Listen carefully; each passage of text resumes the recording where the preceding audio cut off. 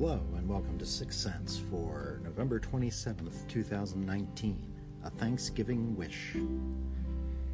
Even as a kid of all holidays, Thanksgiving was my favorite. Sure, birthdays and Christmas brought all the gifts, but there was something about Turkey Day that just hit all the right notes. Family, food, my mother's stuffing, the scent of the turkey filling the house, I could smell it to this day. A rite of passage was getting a drumstick. Cranberry sauce came from a can, and that can-shaped mold was sliced on a plate. None of that fancy berry stuff. In the Delaware Valley, we celebrated with the famous Thanksgiving Day Parade. The payoff was the last float, Santa on his sleigh. It was even bigger than the Mummers or New Year's Day. Heck, we didn't even know there was a Macy's Day Parade.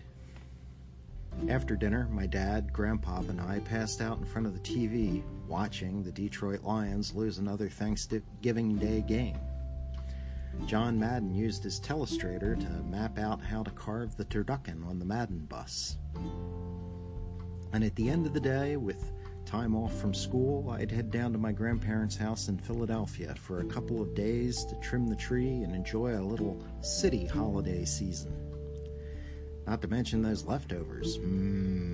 Turkey sandwiches. After dinner, and I'm strict about this, you can officially start playing Christmas music. We weren't a large family.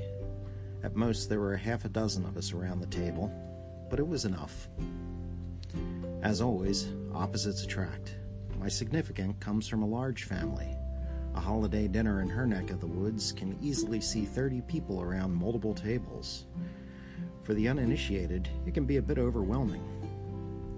She'd be a charter member of the Macy's Day Parade fan club if such a thing existed, and I have no doubt she started playing Christmas music in secret about a month ago. Ooh, and she likes yams. Lately, Thanksgiving leaves us both feeling a little bit of like fish out of water. Now that it's just Dad and I, we tend to celebrate separately. And with her kids scattered across the country, it's often just my significant and I trying to find new traditions. We have high hopes one of these years all three of her kids will be at the house, but for the moment, it's often just the two of us.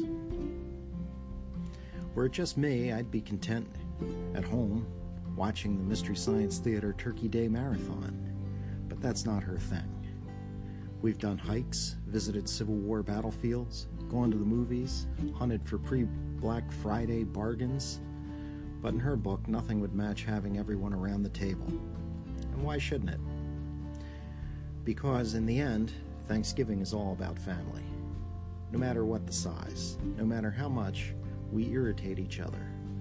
For one day, the stress we face in life becomes a tomorrow problem. I'm thankful. Thankful for all my memories, thankful for all the gifts in my life, despite the challenges, and thankful for all that is yet to come. Every year, when I got back from my grandparents' house, Thanksgiving was over and I was back at school, I'd come home one evening to find the wishbone had dried out enough to make a wish. Mom and I were fierce competitors. We probably split the Lifetime series. They say if you tell the wish, it'll never come true. Ah well, what the heck. My wish was and is always the same. May all of our dreams come true.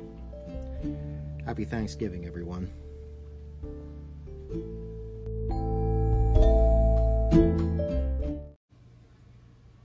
If you liked what you heard, check out my website at cd6.com to see what's making news in my world, catch up with my latest ramblings. Thanks for listening.